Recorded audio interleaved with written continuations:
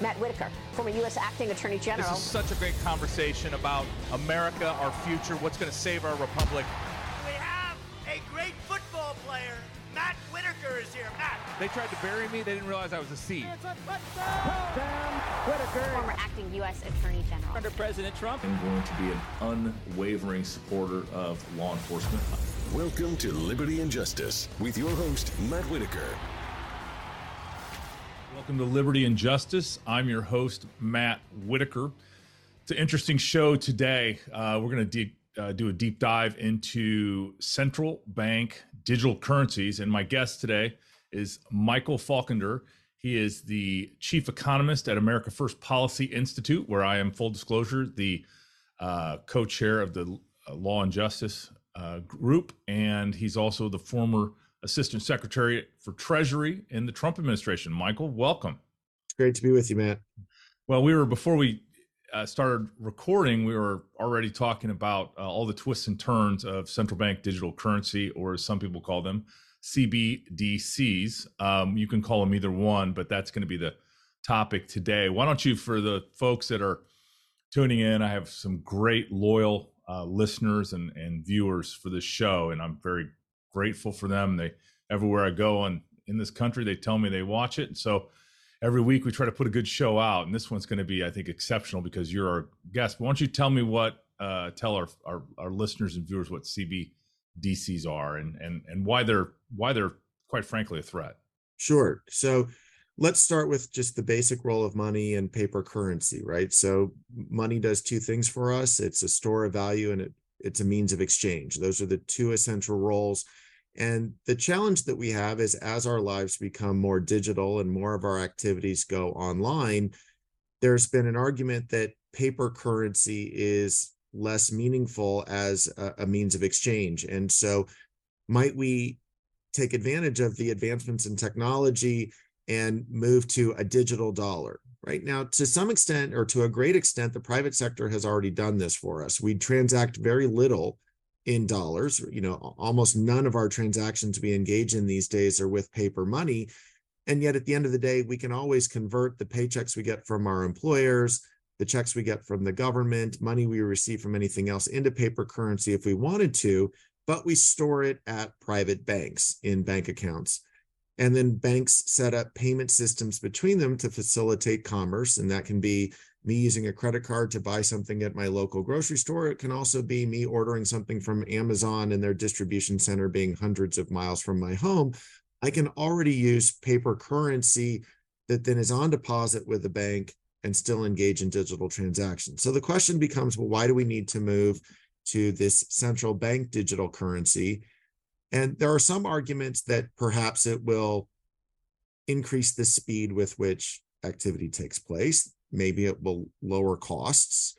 And it's probably, not to interrupt, but it's probably outside the scope of this discussion to talk about the velocity of money and why that's good for economies, and why when the velocity of money slows down, that oftentimes leads to recession. But anyway, I don't. So there are some reasons why people have thought about central bank digital currencies. There may be some benefits, but what we certainly want to also take into account are the trade-offs, right? None of this is going to come for free.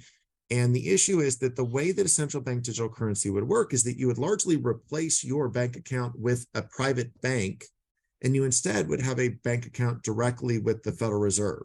Okay, so again, to connect it back to paper money is something issued by the Federal Reserve, but then you've got a bank that acts as an intermediary.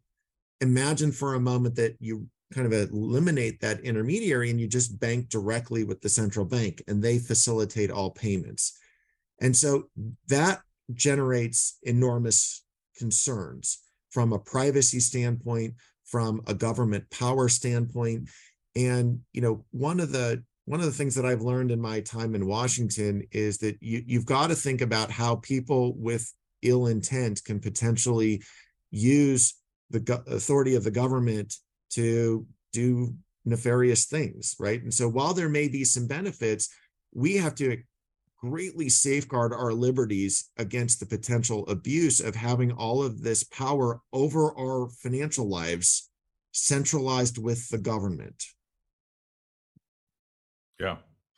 Yeah. And, I was kind of thinking as you were talking about how we got here, where, really, I guess in the mid 1800s, banks would issue their own currencies and back it with their own, gold or silver or whatever they claimed they had in their safe. And then there'd be all these runs on banks. And, our history, we had the certain presidents wanted to have a central bank or a government owned bank. And obviously those were hot issues back in the day. And now we have, I think, we all understand a little bit what the Federal Reserve is, and, that they're actually notes and not dollars. I mean, I think sometimes people have a hard time wrapping their heads around those types of things, because, they hold a dollar and they say, well, this is a dollar. It's actually, no, it's a reserve note. Right. Just read what it says on its face. But all that being said, I guess, why don't you dive a little bit more? It's very clear that if the central bank issues the currency, then they're going to be able to control that currency. What are some of the bad outcomes you can see? And what have we, I don't think this is science fiction, because there are moments in time in our recent history where, the Treasury and the Department of Justice have tried to use the banking system to punish industries that they don't like. That's right. So right now, when the Federal Reserve issues those notes, you're largely free to use them as you want. While those notes have serial numbers on it, there is really no tracking of how the money is used. But as you move into, and so right now, if you use a banking system, while your credit card transactions are tracked, your debit card transactions, your checks are tracked, as you well know, Matt, you know this better than I do, the federal government needs a warrant to go find out how you are using your money. Well, but what if it's the federal government itself that is the one doing the intermediation? What are the lines between the government being able to facilitate all of that activity and the federal government knowing how you're using your money without going and getting a warrant from a judge? Where is judicial review in all of this? What kind of abuse can take place there? Second, as we were talking about, we saw during the Obama administration, there was an activity that the Justice Department launched called Operation Choke Point, whereby essentially the Obama administration said there are certain industries that money laundering is more likely to take place in. And so banks, we want you to cut back, if not eliminate, your lending activities to those industries. Now, this was not enacted by Congress. There was no massive study showing this increase in money laundering among these activities. It was more that they just didn't like them. And so they went to banks threatening regulatory action if the lending activities to those industries were not curtailed.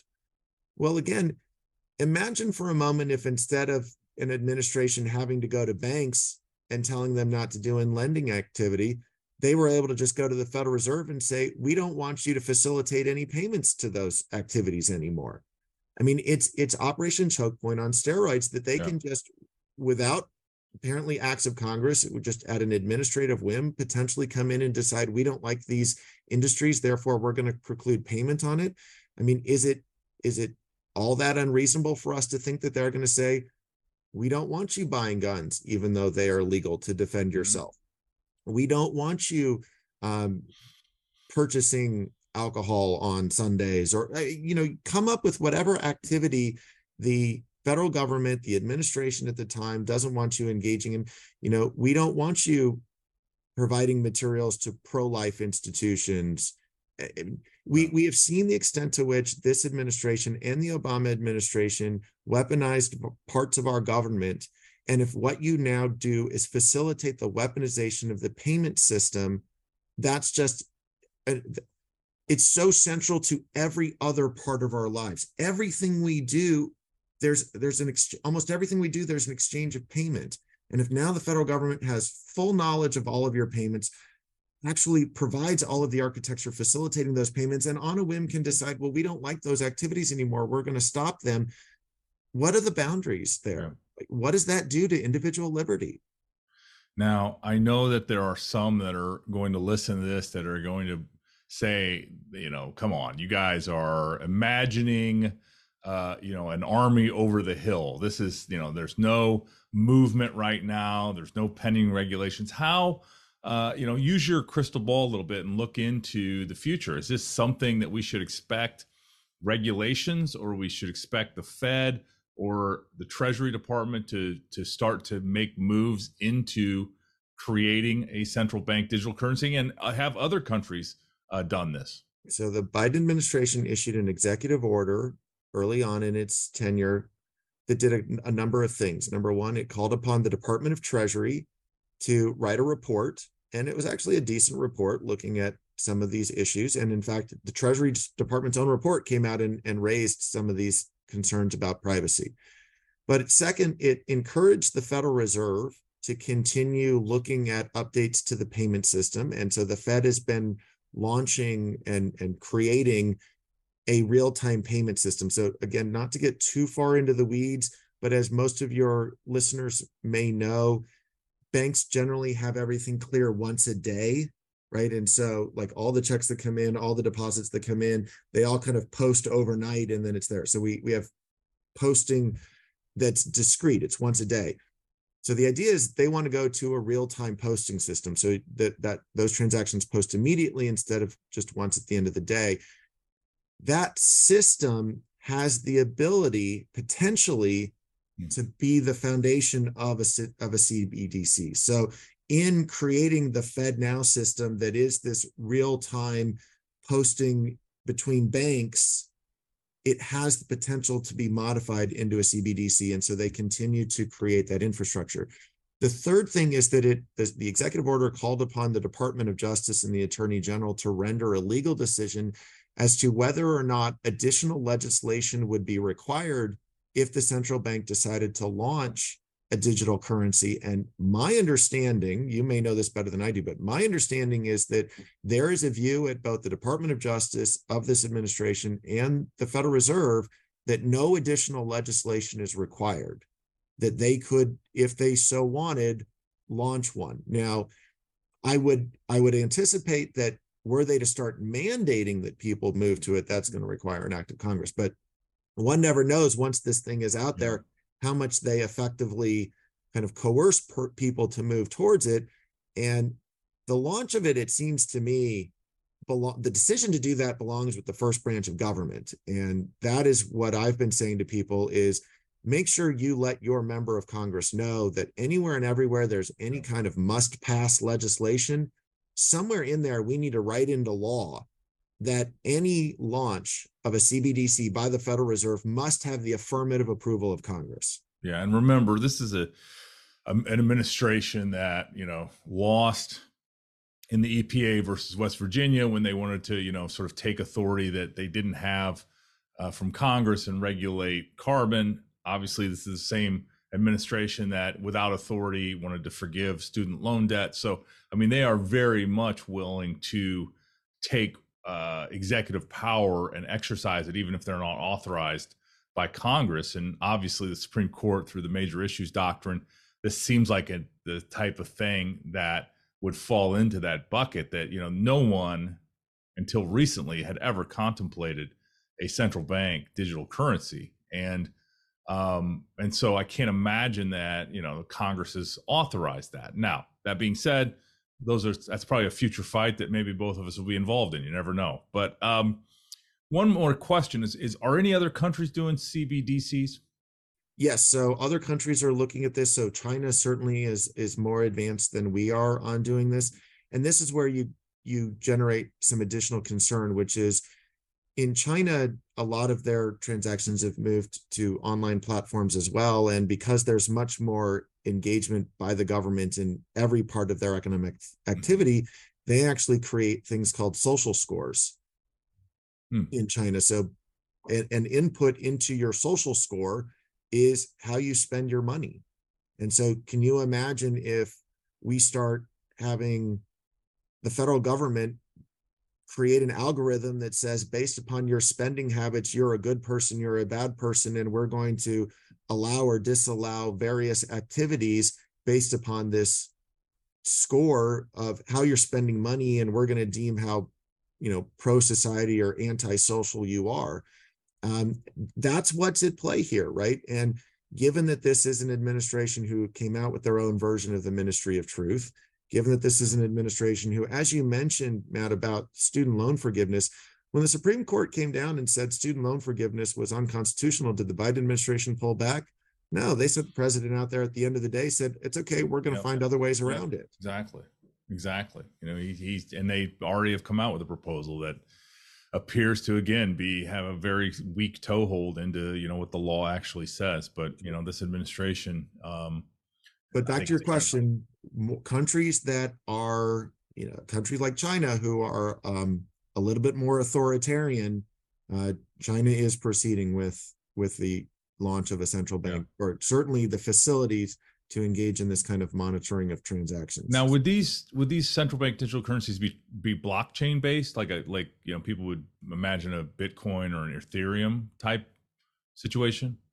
So whether they're blockchain on multiple ledgers, or it's a single ledger that's, I mean, I believe it's built on blockchain technology, but I don't know that a central bank digital currency necessarily requires that it be redundant ledgers, you know, simultaneously versus a single ledger. I'm not advanced enough technologically to know whether one requires the other.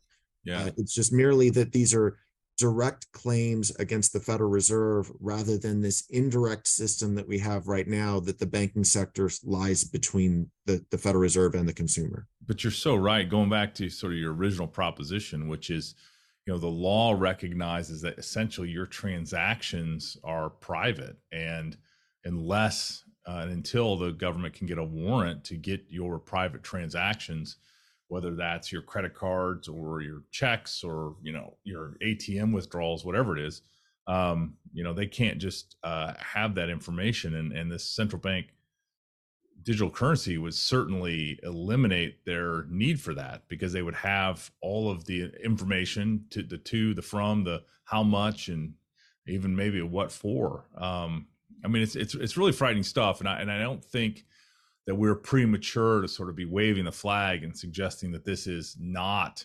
and should not be the future of the United States of America.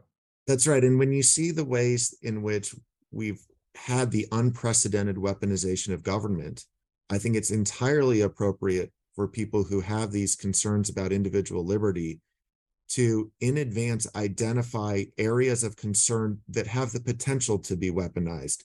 It's too late if it's already become weaponized. We need to have people identifying these ahead of time, raising the alarm bells, and calling upon Congress to put in place appropriate safeguards so that we're not trying to fix this up after our civil liberties have been violated. Yeah.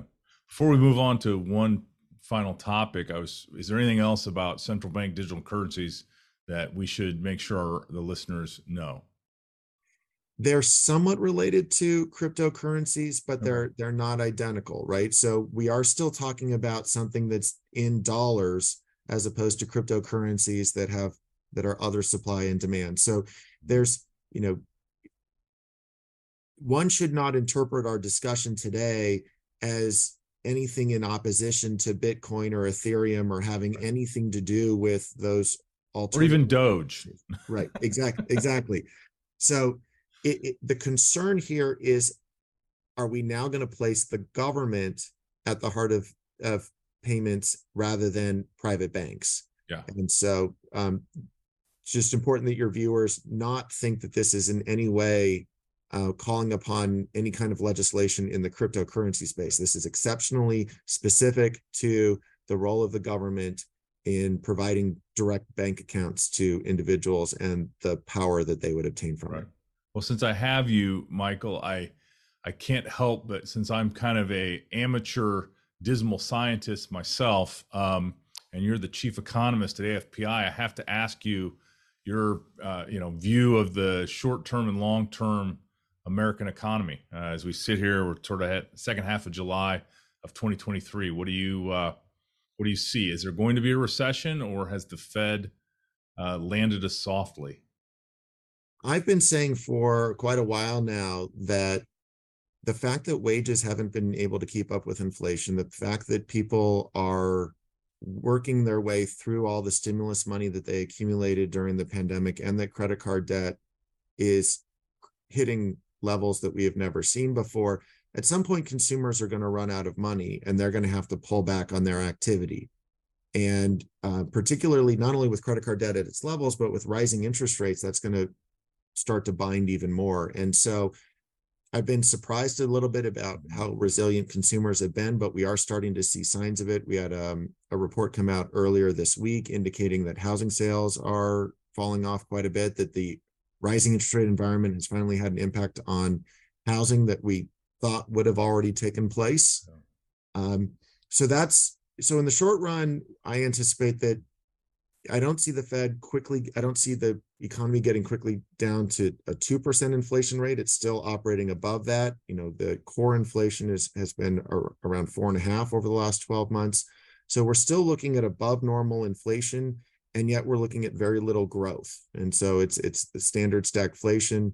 And largely that's a result of administration policies that put priority on regulatory compliance and the government knowing seemingly better on how to run the economy than the private sector.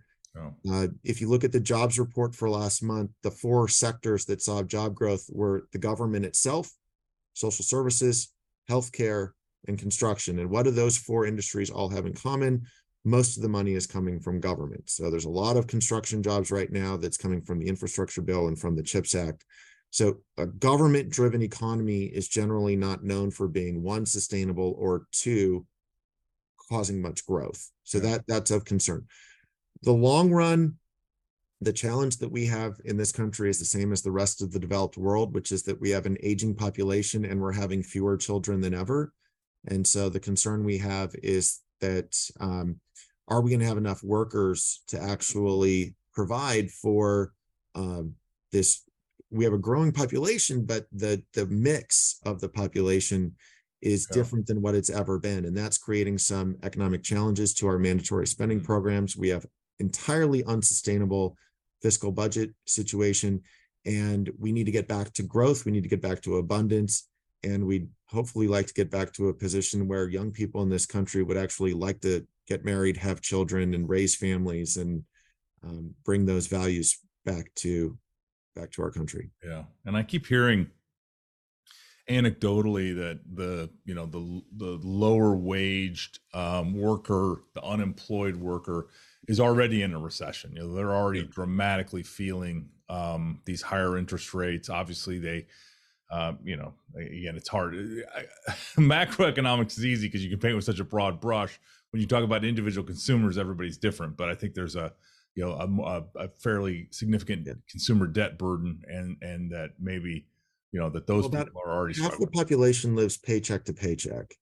And, that's, so they spend everything that comes in. Well, what that means for that, and that tends to be the lower half, more low income people are going to be living paycheck to paycheck than high income people, right? Some high income people have just very lavish lifestyles and they too live paycheck to paycheck, and that's their choice on how much they do or don't save. But people who live paycheck to paycheck are going to therefore not have buffers when there are inflation shocks. And so if wages are not keeping up with price increases and they're living paycheck to paycheck, they have to cut back.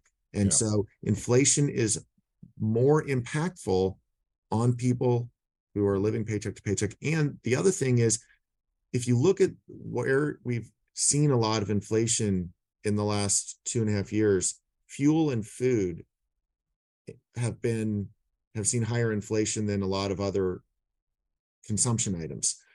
Food and fuel make up a higher percentage of spending for low income people than for high income people. Right. And so low income people have less savings. Therefore, in effect, they see higher inflation, right? Because the inflation numbers that we post are for an average consumption bundle. But if your consumption bundle is more tilted towards the things that have had inflation, then your personal inflation rate has been higher. And because food and fuel have seen higher inflation rates and they make up a larger portion of the consumption bundle of low-income people, they've had it more rough as a result of wages not keeping up. Fascinating. Well, thank you for joining me, Michael. This is, maybe I'm the only person that finds this stuff interesting, but I hope that, my listeners and viewers do too. So appreciate you being here. Absolutely. And if you find out that they found it interesting, I'm always happy to come back. All right. And where's the best place for people to keep track of what you're doing? And I'll make sure I link it in the show notes. Yeah, look us up on americafirstpolicy.com. All of our work from our various research centers gets posted there, and we've got a lot of activity on every dimension of what's going on at the federal and state level. All right. Well, thank you for your service to this great country. You never know, you might be back in some capacity, good Lord willing. But as always, thanks for watching Liberty and Justice. I'm your host, Matt Whitaker. Everything I'm doing, you can find it at whitaker.tv. Until next week, thank you.